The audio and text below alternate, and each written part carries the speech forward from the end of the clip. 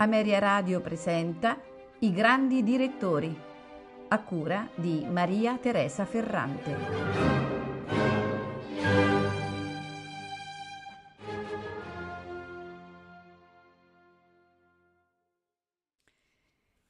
Nel 1968 Daniel Barenboim incontra il violinista Pinchas Zuckerman, col quale suona in trio insieme a Jacqueline Dupré.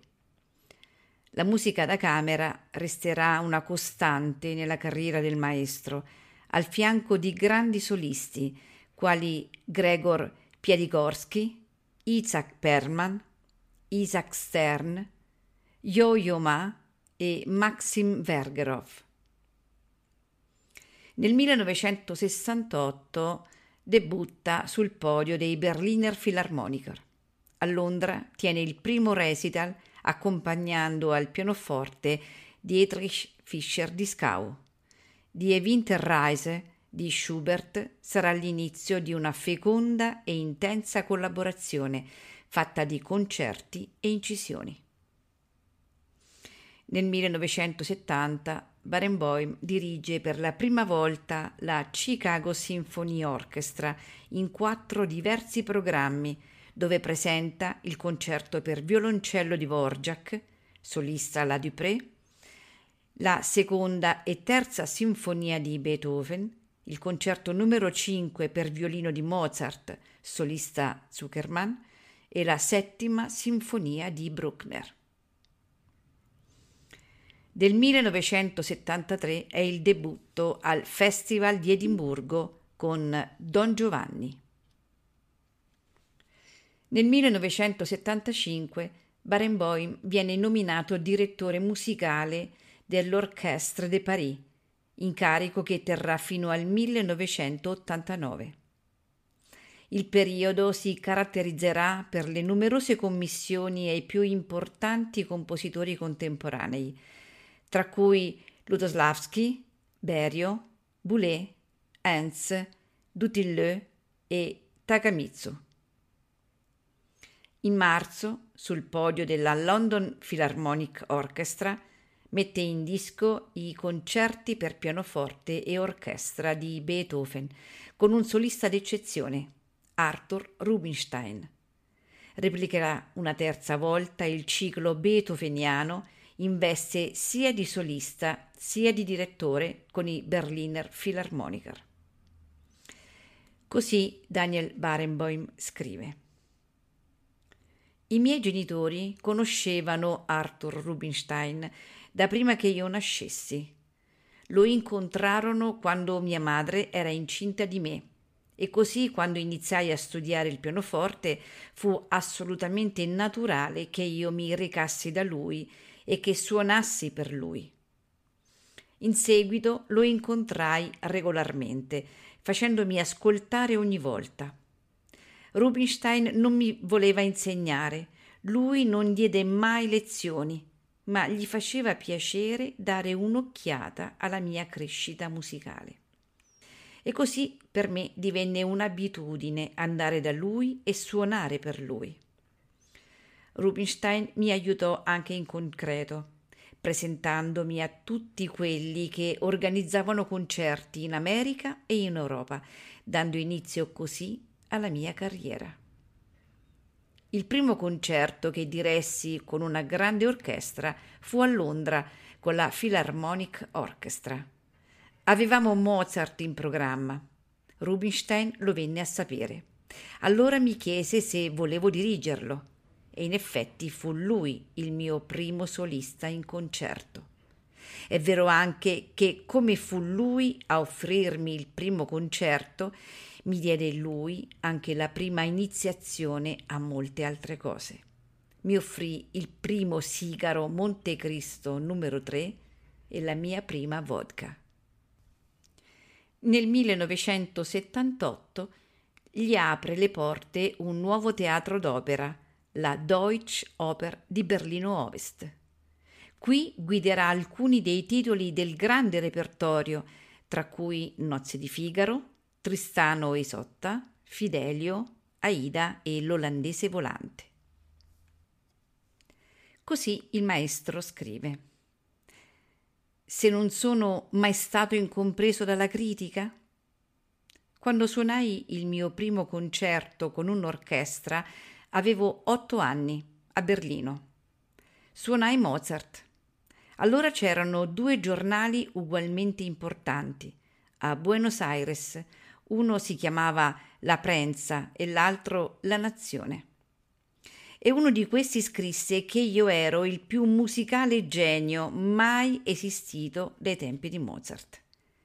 E l'altro invece che era un gesto criminale mettere un bambino di 8 anni a suonare un concerto con un'orchestra in pubblico, soprattutto se, come in questo caso, il bambino era totalmente privo di talento.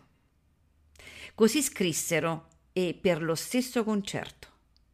Così ho imparato molto presto che ciascuno deve fidarsi del proprio giudizio e non di quello di altri, almeno per quanto riguarda la musica, e ho cercato di continuare a pensare così. Dal primo incontro avvenuto nel 1980 di Daniel Barenboim con Sergio Celibidache, che lo guida in un concerto coi Filarmonici di Monaco, nasce una intensa collaborazione che vedrà i 2 artisti annualmente insieme nella città della Baviera. Nel 1981 il maestro debutta a Bayreuth con una nuova produzione di Tristano e Isotta.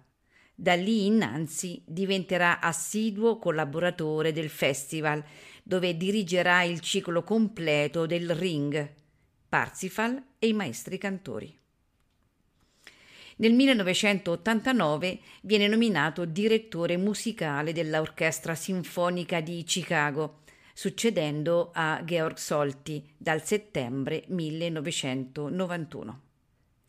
Il suo mandato si estenderà fino al 2006. Nel medesimo anno debutta con i Wiener Philharmoniker nella capitale austriaca. In occasione della caduta del muro di Berlino, dirige i Berliner Philharmoniker alla Philharmonie in un programma dove figura il concerto numero 1 per pianoforte e orchestra di Beethoven e la Sinfonia numero 7. Nel 1991 Daniel Barenboim tiene il primo concerto a Chicago. Il programma di esordio è Open Air. Il secondo, ufficiale, vede sui leggii la quinta di Bruckner. Pubblica l'autobiografia A Life in Music. Così il maestro scrive: essere direttori non è una posizione di potere. Il direttore può decidere per l'orchestra i tempi, i repertori, eccetera. Ma quando l'orchestra suona e non è in grado o non vuole suonare quello che il direttore vuole, allora egli è totalmente privo di potere. E come capita spesso a coloro che sono privi di potere, fa pensare agli altri che egli sia pieno di potere. Ecco perché l'ego dei direttori è così famoso. Nel 1992, a Berlino, Barenboim viene nominato direttore musicale dello Staatsoper unter den Linden, lo storico teatro della ex Berlino Est.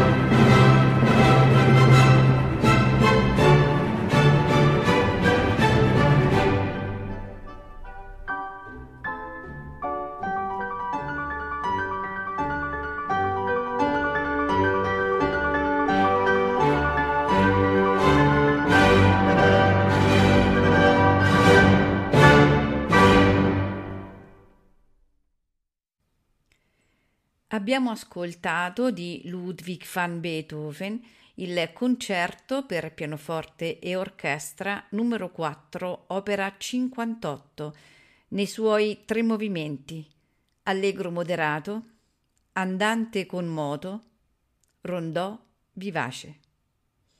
Al pianoforte Arthur Rubinstein, accompagnato dalla London Philharmonic Orchestra, diretti da Daniel Barenboim. Registrazione effettuata nel 1975.